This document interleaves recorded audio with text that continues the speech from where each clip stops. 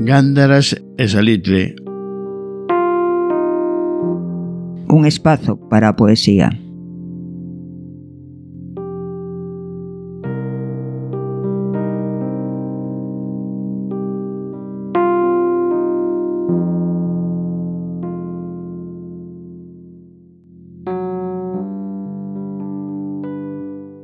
Bueno, para comenzar, definir un pouquiño o que vos ides atopar ao longo de todo este percorrido.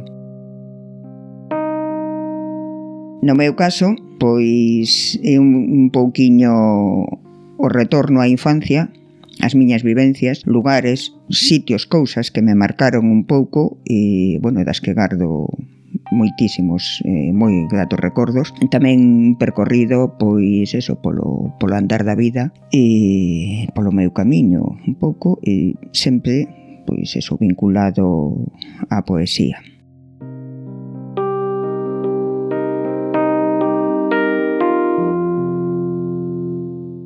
Comenzarei moi brevemente a dicer o que eu sinto, o que eu penso sobre a poesía que está escrita nos dedos e logo espallada en papel.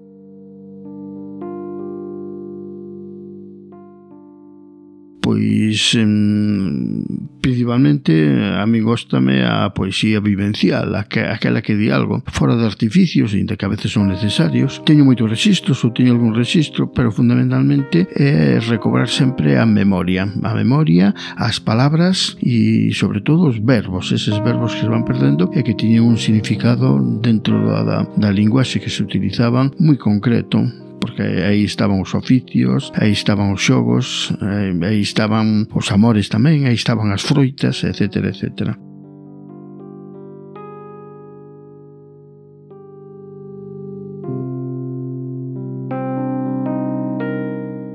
Entón, ides encontrar pois, diversos poemas que pertenecen a escritos distintos, con distintos rexistros, pero que todos teñen un fondo común que é o vivencial e a memoria.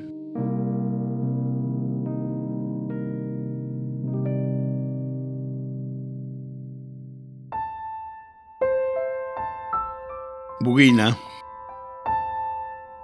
Entre os dedos unha espiral de salitre, na boca doídos silencios, no ar o bruar da buguina.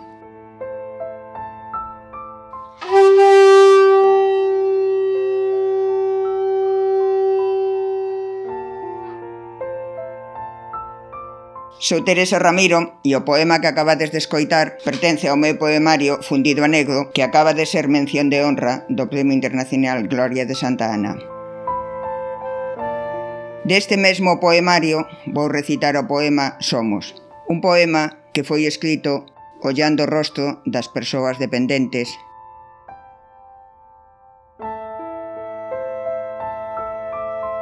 Somos ecos de voces dormidas en illas de soedade, palabras invernadas querendo ser raíz e vento, vaguas retidas nas pupilas, amañecendo afogadas, fragmentos de soños entre o silencio das pedras. Avanzamos roubando estrelas na noite para facer un poema. Quixéramos ser paxaros nos eidos do amor.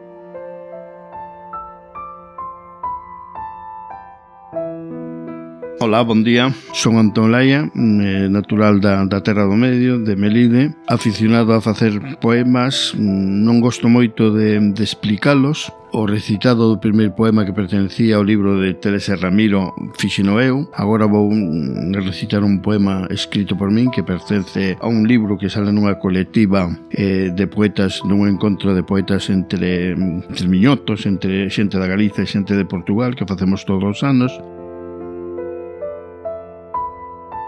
Este poema en sí explícase por si só pola temática do poema, que se chama Escrevo, e di así, máis ou menos.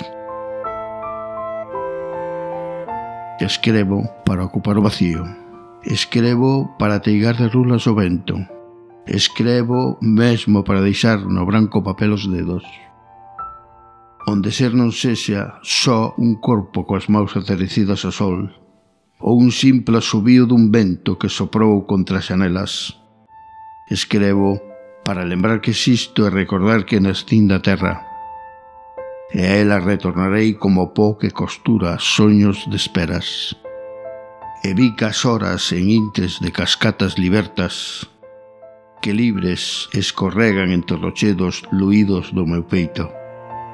Escrevo deseñando sobre os labios un terrazo de hortensias.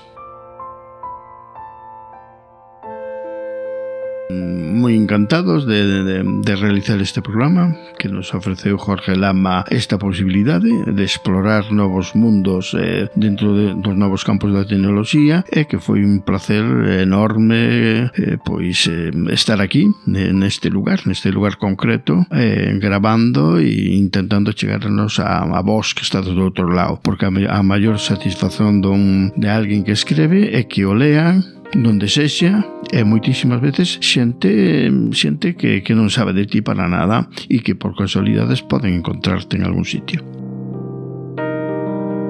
Pois, como acaba de decir o meu compañeiro de poesía, Antón Laia, agardo que este percorrido pola poesía fose do vosso agrado. Agradecer as labores técnicas de Jorge Lama e convidarnos por poder participar e facer este programa.